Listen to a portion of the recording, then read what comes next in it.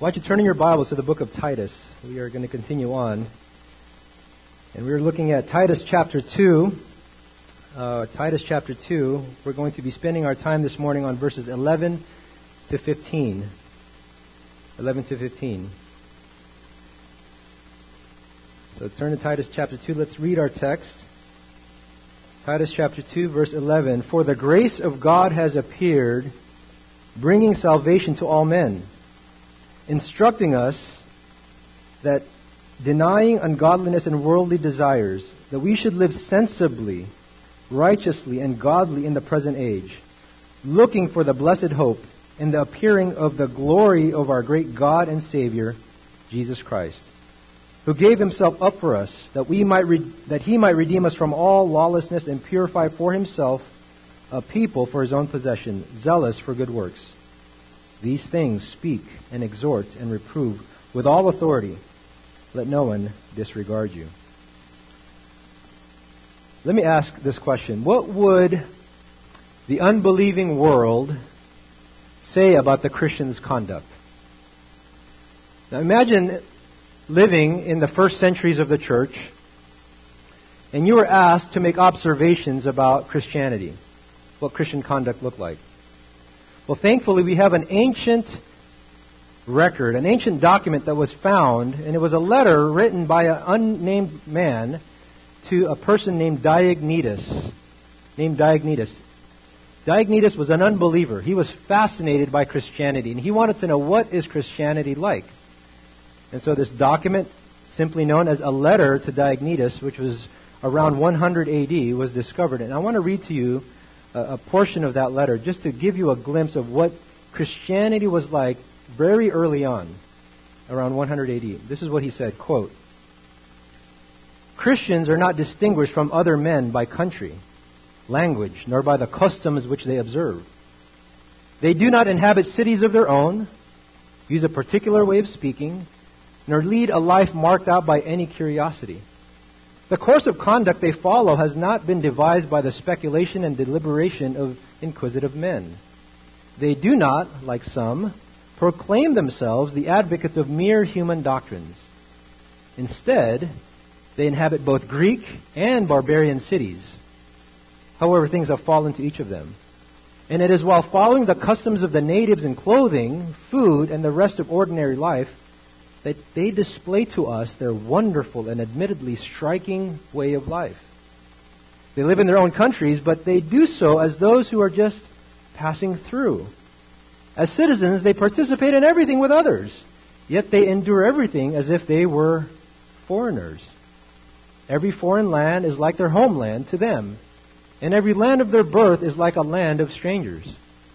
They marry like everyone else, and they have children, but they do not destroy their offspring. They share a common table, but not a common bed.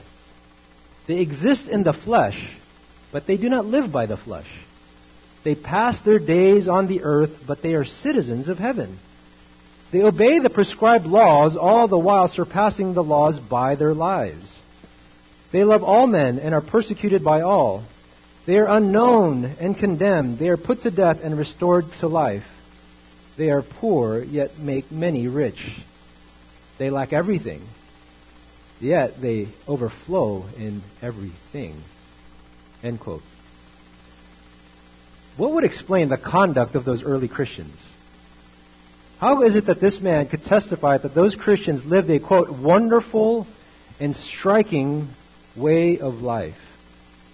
Here's the answer. Christians in every generation have been changed by the transforming grace of God. In every generation, Christians have always been changed by the transforming grace of God. And this morning, I hope to show that God's grace saves us, transforms us, purifies us, and protects us. God's grace saves us, transforms us, purifies, and protects us.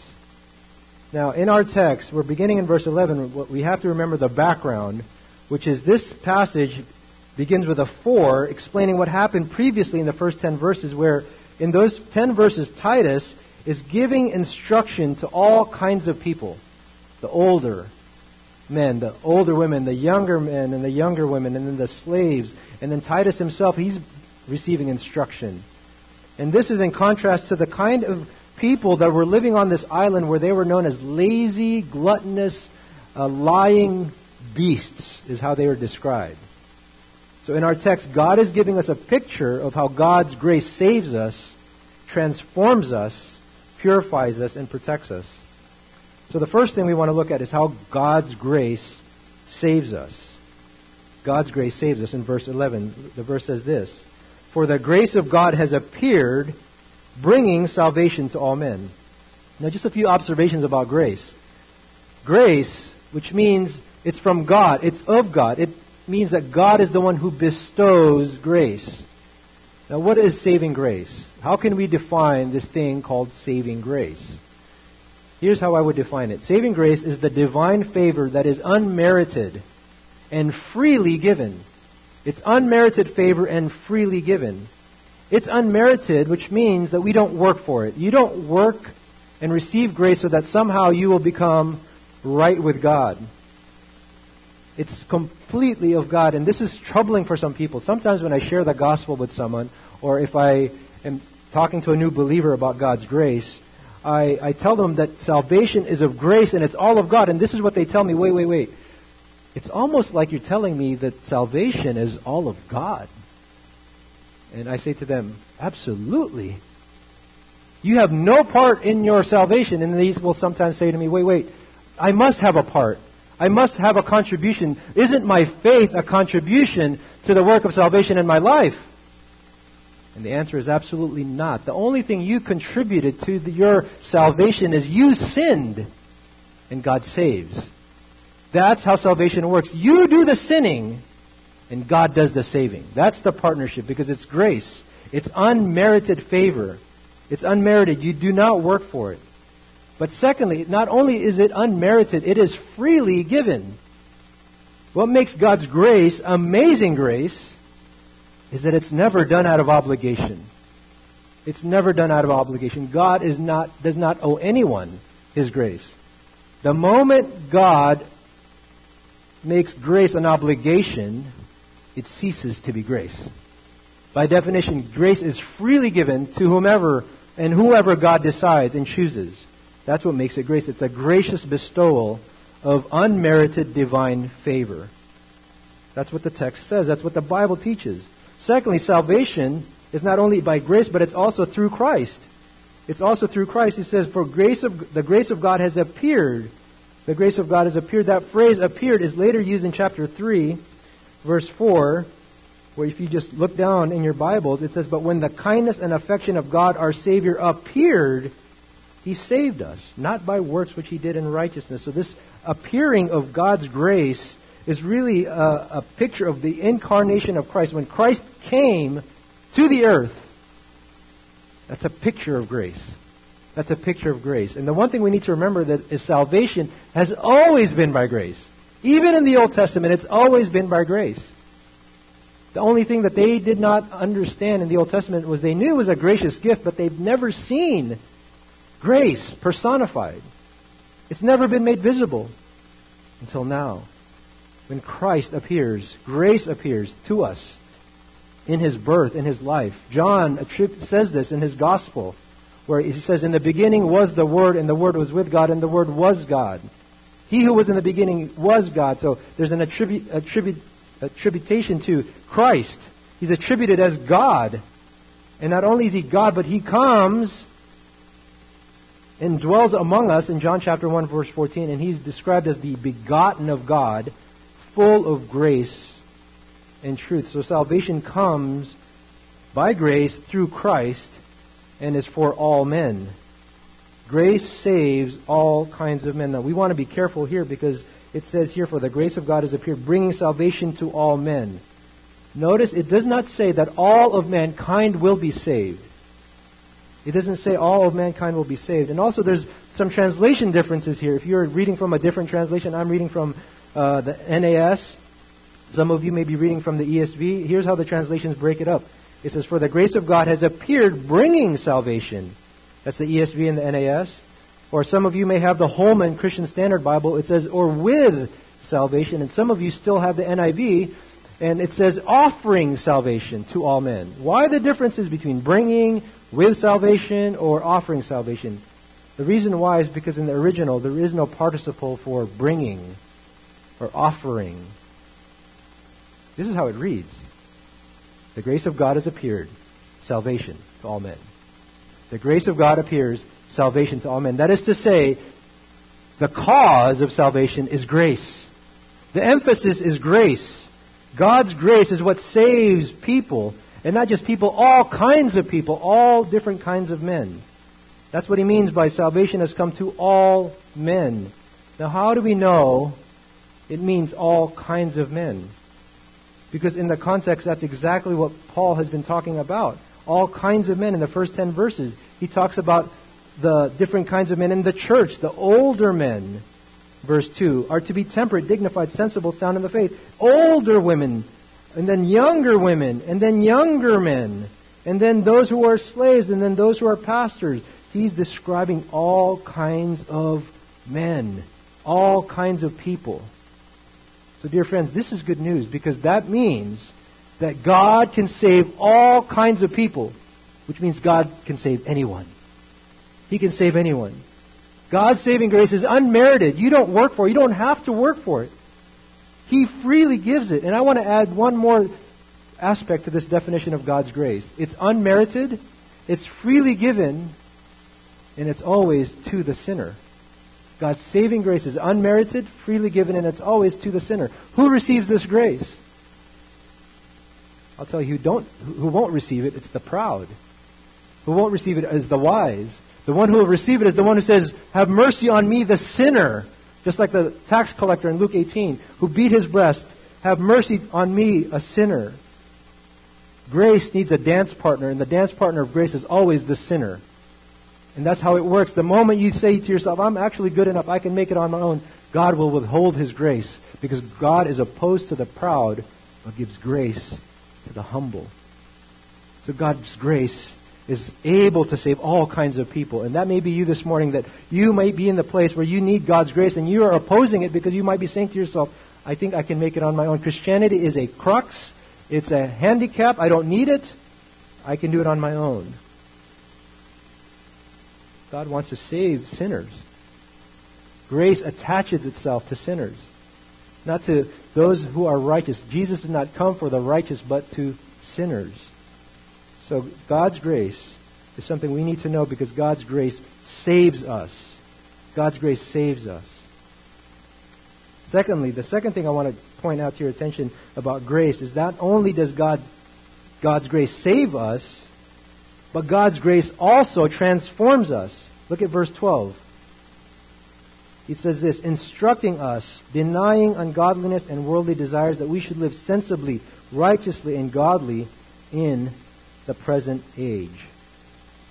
Have you ever thought about that? That God's grace transforms us? Not everyone believes this anymore. The grace of God is no longer believed as a doctrine that can change you and transform you and make you become more and more like Christ. That's not believed anymore. In fact, there is a movement in the church known as the Grace Revolution, also known as the Grace Movement, also known as the Awakening Grace Movement. And for those that are opposed to that movement, like myself, it's been called the Hyper Grace Movement. And the reason why it's called the Hyper Grace Movement, because there's an overemphasis on grace. Such an emphasis means that there's no longer obedience required. Obedience, repentance is no longer required. Now, without naming authors or preachers of this movement, I want to list to you the 4 main affirmations and denials of this movement, of what they believe, this hyper grace movement. Number 1, this is what they believe. God requires nothing of His adopted children other than to receive grace. God requires nothing of His adopted children but just to receive grace. That's one of the things that they believe. The other tenet of their belief is God is always pleased with us and can never be disappointed in us because of God's grace. That's what they believe. God is always, hear that, always pleased with us, never disappointed. Clearly, that's not what the Bible teaches. Ephesians 4:30 says the Spirit is grieved by our sin. 2 Corinthians 5:9 says, "Therefore we have as our ambition whether at home or absent, we make it our aim to always be pleasing to Him. The third tenet of this movement is that the Christian should never experience conviction of sin from the Spirit. They believe that because you're under grace, you should no longer experience conviction of your sin. Just think about that. That's what they believe. There's no more godly sorrow. In 2 Corinthians chapter 7, there's no more brokenness that you ought to feel. No more conviction of sin. Because it all happened once and you no longer need to feel that. The fourth tenet of what they believe is this. The only form of repentance that God requires is a change of mind, not behavior. Repentance is now defined only in the realm of your mind, but your behavior doesn't matter. You can live however you want to live because all that's changed is your mind, not your behavior. Because they've narrowed down the definition of repentance by the word definition of metanoia. It's only in the mind. Clearly, the New Testament does not teach this. Revelation chapter 2, verse 4 and 5. Remember when Jesus visits the churches of Asia Minor, the 7 churches, this is what he had to say about the church of Ephesus. He says this to them, "But I have this against you, that you have left your first love.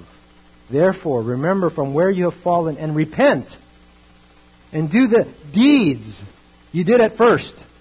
Or else I'm coming to you and will remove your lampstand out of its place unless you repent." Repentance requires action. It's never just of the mind. It requires behavior. It's never just of the mind. This is what these well-intentioned people believe. These Christians, this is what they believe. I don't believe they're heretics. I don't believe that they are unsaved or anything like that. I do believe that they are in error. Most of them come from a legalistic background, a heavy-handed background. They grew up in a very legalistic upbringing in the church, and so what they have never experienced was grace. And so when they understand grace, it's like a breath of fresh air, and so they love grace. Praise God that they've discovered grace. But just like anything in the history of the church, you swing from one pendulum all the way to the other. And so now they fall into this error of antinomianism, which is anti-law. They come from legalism, which is law-keeping, into anti-law, antinomianism, which means no law. I don't have to obey. I don't have to repent. It's all under grace. Obedience is not required. Repentance is not required. And here's why I bring this up. Because this is probably what was happening in Titus. This was probably what was happening in the church of Crete, where people love grace, but they don't realize that grace actually changes them. And this is harmful. This is harmful for the church then. It's harmful for the church now. Imagine if you buy into this theology that it's all under grace, that your behavior does not matter. Imagine if you fall into this hyper-grace mentality. This is what it would look like. You're going to damage relationships by your behavior. Your testimony to the world will be tarnished. The Christ that you represent will be looked down upon because you don't care about your behavior. And then your example to your family, your lifestyle does not matter. There are pastors who believe this and are getting divorced and remarrying and getting back into the pulpit again because it's all under grace. This is a new movement, but it's an old movement. It happened in the island of Crete, more than likely, because this is why Paul had to address them. He wants to show them, listen, grace saves you. Grace is able to save you, but grace also is able to change you. It's also able to change you. That's why he says in verse 12, instructing us. Instructing us. Who is instructing us? The subject of the sentence is still the grace of God in verse 11. That's the subject. The grace of God has appeared. And what else does the grace of God do? It instructs us. Another way of saying it is it trains us. Or some translation might say schooling us or disciplining us. Grace is like a school teacher. It's like a professor. It's like a teacher telling you what to do. And here's what it tells you to do. It wants to tell you that you can be changed. You can be transformed. And here's the first way that grace changes us. It changes us devotionally. It changes us devotionally. He says in verse 12, instructing us. What does he teach? What does grace teach? To deny ungodliness and worldly desires. Grace changes our devotion. by teaching us to deny this ungodly world system and its worldly desires. And that's very familiar to me, because there are times when I can sense my mind becoming more ungodly, my affections, my desires becoming more and more worldly. You ever find yourself consumed by the world, comparing yourself, wanting what the world has and you don't have it?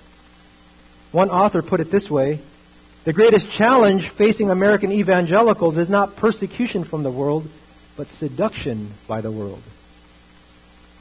Spurgeon said it this way: I believe that the one reason why the Church of God at this present moment has so little influence over the world is because the world has so much influence over the church.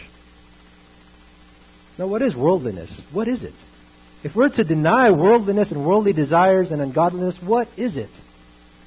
David Wells, a professor, author, evangelical, who has been the first really to speak out against postmodernity in the late 90s, early 2000s, wrote in his books this definition. He says this: worldliness is, quote, the system of values in any given age which has at its center our fallen human perspective, which displaces God and His truth from the world and makes sin look normal and righteousness seem strange. That's worldliness. When sin all of a sudden starts to look, yeah, I'd like to do that. Yeah, that's not bad. That's not too bad. That's okay. Look at that righteous people. That's weird. Look at that person. He's so high and holy. He's on his holy high horse, as we have in our modern vernacular. So what David Wells is saying, it's really an exchange of definitions. It's the language of Isaiah chapter 5, verse 20, which says this: there are those who call evil good and good evil. Those who call darkness for light and light for darkness. Those who call bitter for sweet and sweet for bitter. That's what's going on. It's the same language of Romans chapter 1, verse 25, where there's an exchange of the truth of God for a lie. Worldliness is a redefining of the world's rules. It's a redefining of God's rules and God's ways. And so the first thing God changes us is our devotion. It moves us from our devotion to the world and our devotion to Christ by telling us to abandon these desires from the world and abandon these affections of ungodliness, because the base desires of this world is fallen and it wants to make sin more and more looking normal. You see this in your schools, don't you? You see this in the curricula that is now coming through the school system. Sin becomes more and more normal. That's worldliness. Not just in curriculum, it's in music, it's in every system, it's in your money, it's in your finances, it's in every aspect of our society, because we live in this fallen world. And so the way grace teaches us is be aware. Be aware of this world system that wants your devotion. Deny your heart's desires for that. Instead, be devoted to God. Secondly, not only does grace change us devotionally, it changes us privately. Look at in verse 12. He says, instructing us to deny our devotions here from the world. And then he says in the second half of that we should live sensibly. We should live sensibly. That word sensibly means self-control. It's what Paul said, young men, here's the one thing that you are to do. Live sensibly. Have self-control. Be sober-minded. Be sober in your actions. And the reason why I say it's private is because no one sees this. To be sensible is something you do in private. That's where it begins. You do that in private in your own time. You control your human faculties. You control your mind. You control your tongue. You control your thoughts, your affections, your temptations. That's all inward, and it's private. No one sees this. God does this to us. The grace of God does this by disciplining us to have sensibilities that are under His control. In fact, if you think of the 9 singular fruit of the Spirit, the 9 fruit of the Spirit, love, joy, peace, patience, kindness, goodness, faithfulness, gentleness, and the last one is self-control. That's the most important one, because your love is determined by self-control. Your patience, you can only have so much patience because of your self-control. Your kindness is controlled by your self-control. All those other fruit of the Spirit is determined by this one fruit of the Spirit known as self-control. That's how vital it is. It's inward. It's private. No one sees it. And God is able to change us. The grace of God changes us from the inside to live sensibly. He changes us devotionally, privately, and also thirdly, He changes us publicly. He says not only are we to live sensibly, but to live righteously. That is to say, live an outward life where we do right in front of others. There's a rightness to what we want to do, a correctness to what we do. We want to do not what the world is doing, but we want to do what's right. You behave, you act, you serve, you minister, and do what is right, even though no one is looking. Or if someone is doing, you want to do the right thing. You don't want to scam people. You don't want to take advantage of people. You want to do what's right. You want to pay what you owe. You don't want to endlessly borrow and borrow. You want to give back things that you've borrowed. You do what's right. You pay your taxes. You submit to the government. You do things that are right. And it's visible because you've not only been changed in your devotions, in your minds, but now you've been changed publicly. Others see this about you. The grace of God changes you so that others now see. There's a difference in this man. There's a difference in this woman.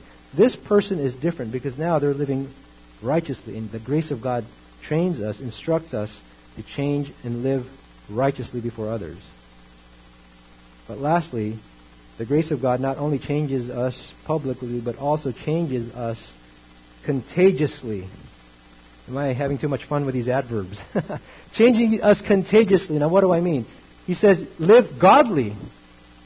Live in all godliness. To live in godly in this present age, the grace of God is so evident that it rubs off on people. That's what godliness is. Godliness is you rubbing off on other people. It's like a virus that's contagious. It's something that is more caught than taught. See, doctrine, theology, that's all understood, that's taught. But what often the church needs is not to be necessarily taught, but there's a godliness that must be caught. A rubbing off. A spreading like leaven in the church. There ought to be godliness that spreads. And that's why older women are to be reverent in the faith. They're to be examples. They're to have godly character about them so that they can be an example to spread that godliness to younger women. It must spread. It must spread. And so grace enables us to live in such a way, because think of it. It starts in our devotion. It starts in our inward self-control, our sensibilities from the inside. Then it moves to our outward actions in our righteousness, in living righteously, and then it infects other people in our godliness. God literally changes us by His grace from the inside out. And the hyper-grace movement wants you to abandon obedience, to forsake repentance, to reject the Spirit's conviction of sin. Sinclair Ferguson wrote a book on this. I read this book a few years ago. It has a weird title, and it's about a weird event that took place in history known as the Marrow Controversy. The title of the book is called The Whole Christ.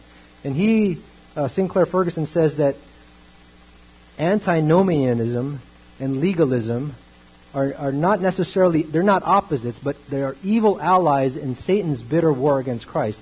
He calls them non-identical twins that emerge from the same womb of Satan. That's what it is. Oftentimes we think of legalism, I'd rather be that than to be a grace freewheeler over here that just, hey, everything is grace. Actually, they're both wicked, they're both evil, they both will condemn you to hell. That's how evil they both are. And so God says this, and what Christians must do in every generation is avoid and not veer off into legalism, of the soul-destroying legalism of law-keeping, or the soul-destroying antinomianism of soul-destroying disobedience to God. What we need is grace that transforms us, and because God's grace saves us. Right in the middle. We want to maintain both. God's grace saves us, and God's grace transforms us. The third thing that we need to learn about God's grace is not only does it transform us, but it also purifies us. It purifies us. Look in verse 13. He says this, looking for the blessed hope and appearing of the glory of our great God and Savior, Jesus Christ, who gave himself for us, that he might redeem us from all lawlessness and purify for himself a people for his own possession. Zealous for good works. I mean, that's a whole long section. But here's what grace does. It purifies us. The grace of God purifies us. It purifies us. And here's how it purifies us. It causes us to anticipate or look for the return of Christ. It purifies us by allowing us to look forward to Christ's return. And notice how this reunion with Christ is described. He says that we are to be looking for this, what he calls a blessed hope. A blessed hope. There's an anticipation to the second coming of Jesus Christ, and it's known as this blessed hope.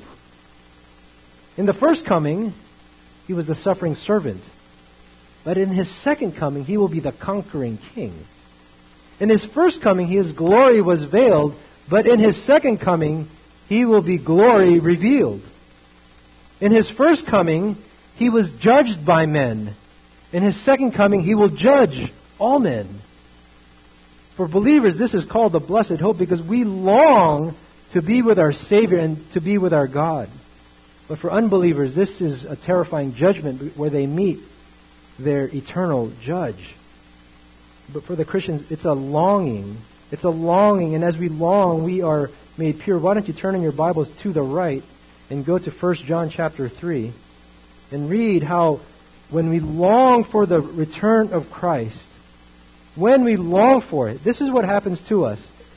It says in 1 John chapter 3, verses 2 and 3, he says this, Beloved, now we are children of God, and it has not been manifested as yet what we will be. We know that when he is manifested, we will be like him, because we will see him just as he is. So there's that longing. Now watch this in verse 3.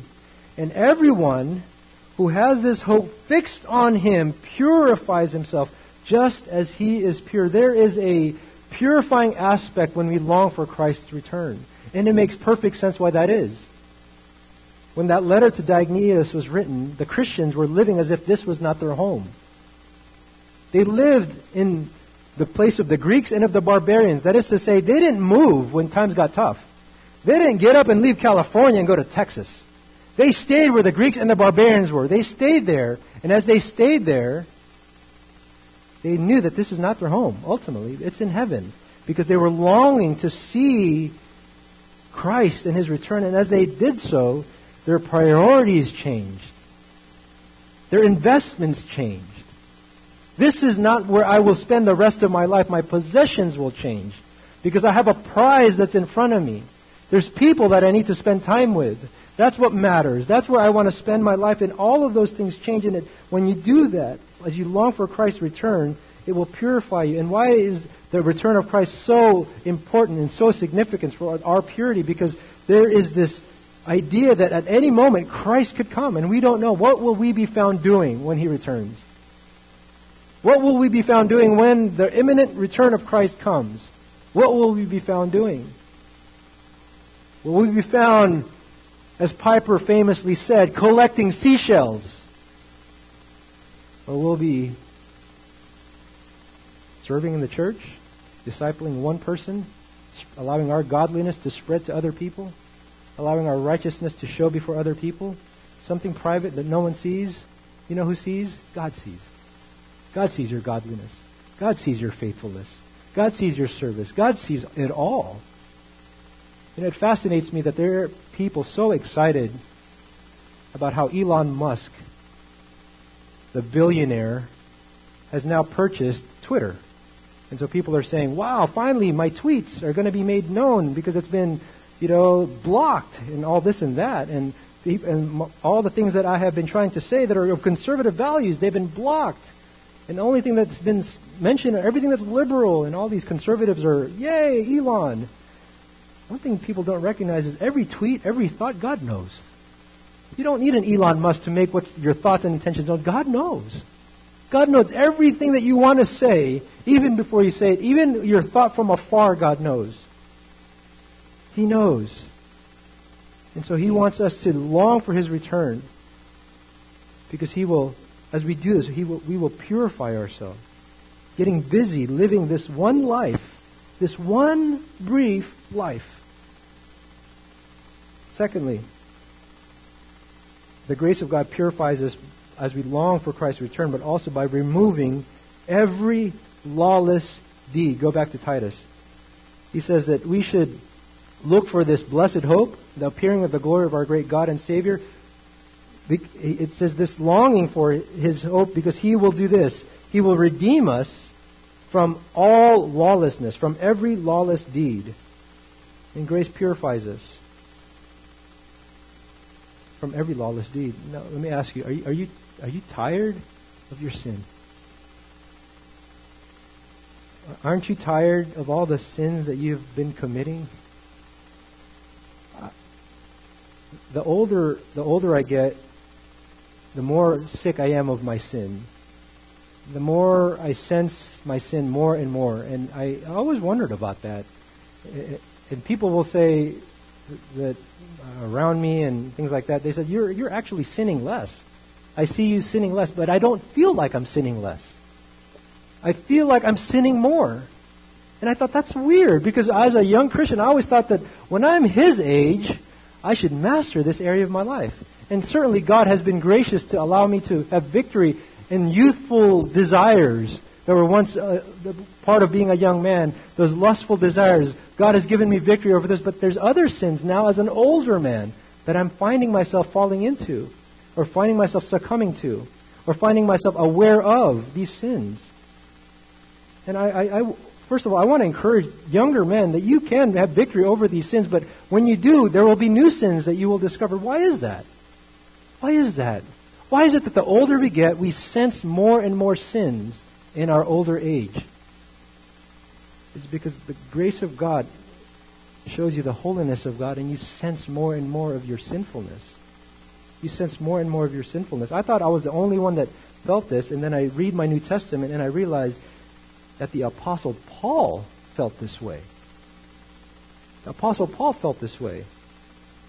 Now, we don't know how old Paul was when he said these things, but what we do know is the date of when he wrote these books. He said 3 times that Paul was a sinner. He said it 3 times across 3 different books. Now, I want to start with the earliest book that Paul said this. I just want you to observe with me. In 1 Corinthians chapter 15, verse 9, Paul says this. This was written AD 55. AD 55. Paul says that I am the least of all the apostles. So remember, at the time there were 12 apostles. There was Judas. He gets replaced by Matthias. So there's 12. And then Paul comes late as one stillborn, he says. He's the 13th apostle. And he says, out of all the apostles, I'm the least. That's in 1 Corinthians, written in AD 55. 5 years later, Paul he's maturing as a Christian. In the book of Ephesians, chapter 3, verse 8, this was written AD 60. He says this, I am the least of all the saints. Not just the apostles, but now I'm the least of all the saints. And then in AD 62, in the book of 1 Timothy 1:15, he says this, I am the chief of sinners. What's happening? Paul is growing and maturing as a Christian, but over time he's sensing more and more of his sin. And so longing for Christ's return is so glorious because He will one day redeem us from every sin. Don't you look forward to that day when Christ will come and actually remove you from all your sin. He will match your new heart with a new body, that it will be free from the cancer of sin. That's going to be a wonderful day when Christ returns. When He returns, He will one day give us this body that is free from sin's infection. Instead, what will be running through our veins will be nothing but the righteousness of Christ in us. But right now, in this age, in this present age, we are growing more and more in our senses of our awareness of sin. That's why he would say in Romans chapter 7, I do the things I don't want to do, and I don't do the things that I should do. Wretched man that I am. Why does he say that? Because as if evil is right there with me. Oh, that's why we long that we would be redeemed. Not just for some deeds, but for every lawless deed. And as we do that, Lord, would you do this? Lord, would you come quickly? Lord, return. Grace teaches us this. Grace teaches us on how to live by looking and longing and anticipating Christ's return. Thirdly, the grace of God purifies us, not just by longing for Christ's return, but also by removing every lawless deed. And thirdly, by making us zealous for good deeds. By making us zealous for good deeds. The final way God's grace purifies us is by making us eager to do good works. This is the first time Paul says it in Titus. In verse 14, making us eager, zealous, fanatic is the idea. Zealous because there was Simon the Zealot, the one who was fanatical. That's what we ought to be regarding good works. And this idea of good works begins here and it continues to permeate the book of Titus. He says it again in chapter 3, verse 1. Remind them to be subject to rulers, to authorities, to be obedient, to be ready for every good deed or every good work. And then he says it again in chapter 3, verse 8. He says this, that those who have believed in God will be intent to lead in good works or in good deeds. These are good and profitable. And he says it again in verse 14 at the end. And our people, Paul says to Titus, our people must also learn to lead in good works. Good works. Good deeds. What is it that will motivate Christians to do good works? It's the return of Christ. The return of Christ. God's grace. It's a grace that we would be aware of the Lord's return. God's grace is teaching us to anticipate and wait for Christ's return. That we would be found serving others as we wait. That in these days that are short, that we would be found not like the world, lying, full of laziness, like lazy beasts, just like in the island of Crete, but working hard, being zealous, serving one another. And this is really the ultimate picture of grace, is how we work, how we do our good deeds. Martin Luther famously said that we are saved by faith alone, but that faith is never alone. What he meant is that true saving faith is always accompanied by good works, by good deeds. So if you are allergic to good deeds, that is not what grace does. Grace makes you a person of good deeds. It should be something that we are identified by, our good works. And where can we do our good works? Well, we can start in the workplace. We can start in the workplace. The Puritan Cotton Mather had this to say about work. Cotton Mather said this about work. He said this, quote, a Christian should be able to give a good account, not only what is his occupation, but also what he is in his occupation. It is not enough that a Christian have an occupation, but that he must mind his occupation as it becomes a Christian. Your testimony in the workplace, your hard work ethic, that's a picture of what it means to be a Christian. And the more you long for Christ's return, the more you long and anticipate His return, you will be purified in your work in the workplace. That translates into your work in the home. That translates into your work in the church. All these areas of your life should be of the same note. There shouldn't be different variances. It should be of the same note of hard working. Christians ought to be the ones in the workplace that get promoted. Christians ought to be in the workplaces that get the raises. They should be the ones that are leading because they are hard workers. They're not like those in Crete that are identified by laziness, liars. They actually don't do any work. They're lying about their work to their employer. They are hard workers. They're not gluttonous. They actually are self-controlled. And the grace of God will instruct us to live a life in such a way that we are under that type of control and zealous for good works. And that starts on the inside, and it translates all the way to the outside. Lastly, and I'll end here, the grace of God protects us. The grace of God protects us. Go back to Titus, verse 15.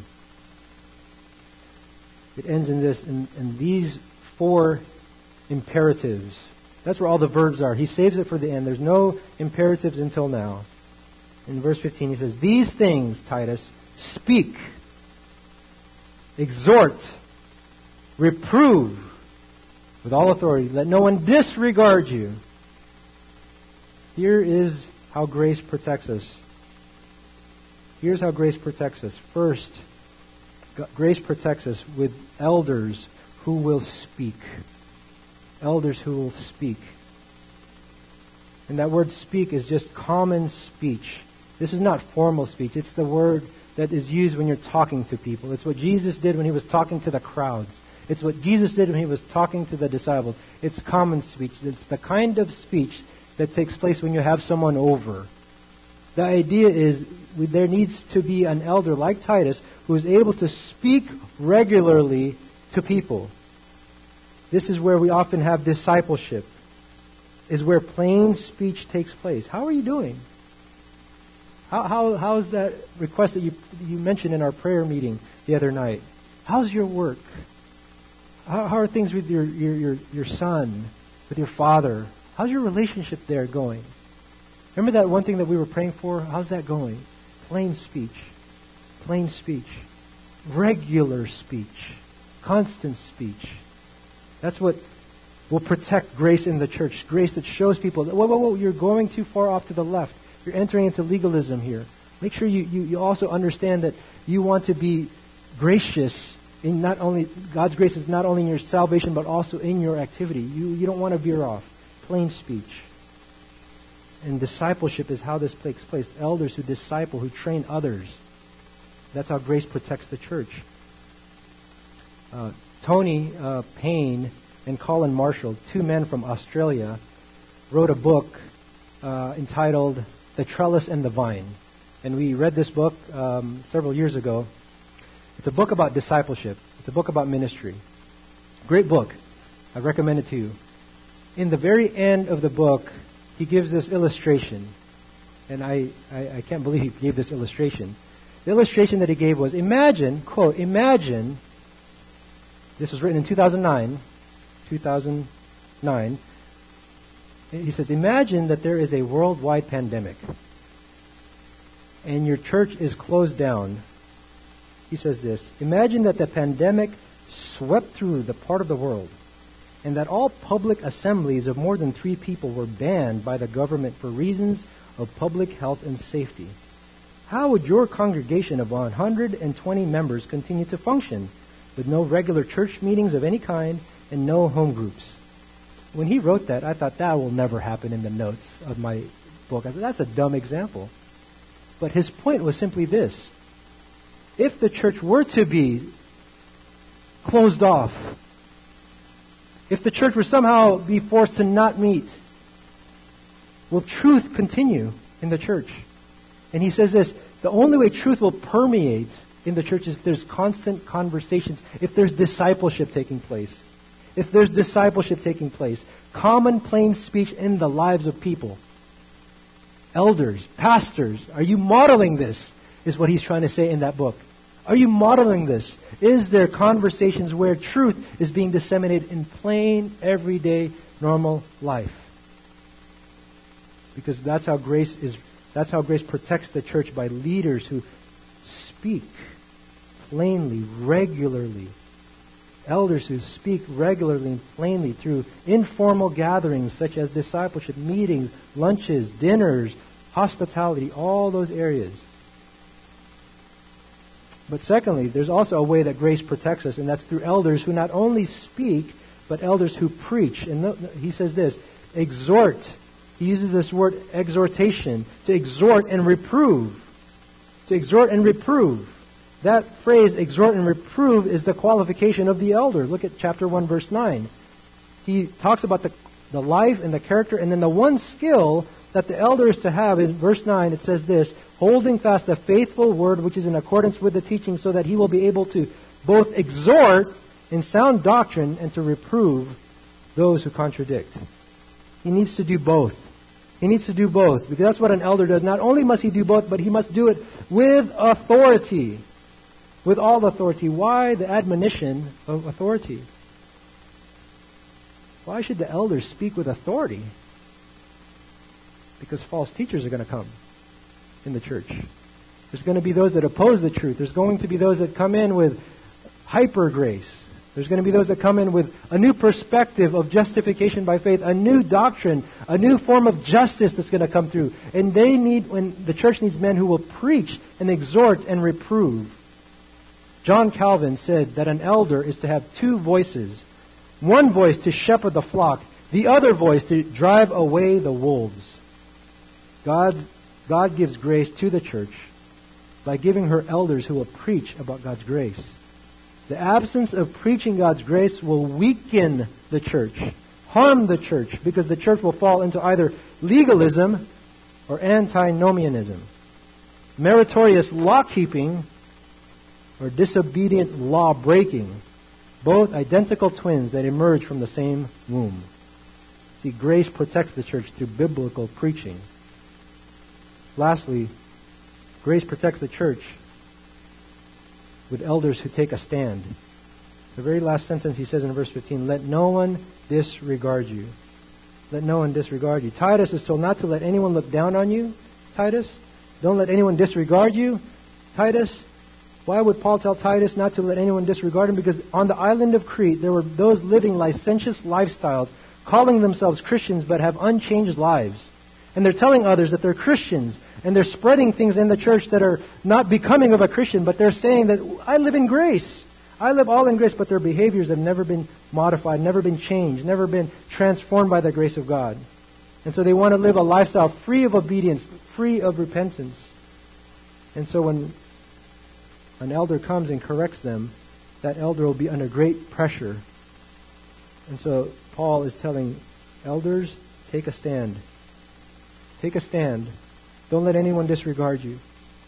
Take a stand. God's grace protects the church with elders who will take a stand. Let no one disregard you. Oh, church, God has given us His design plans for His church. I don't want to deviate from His design.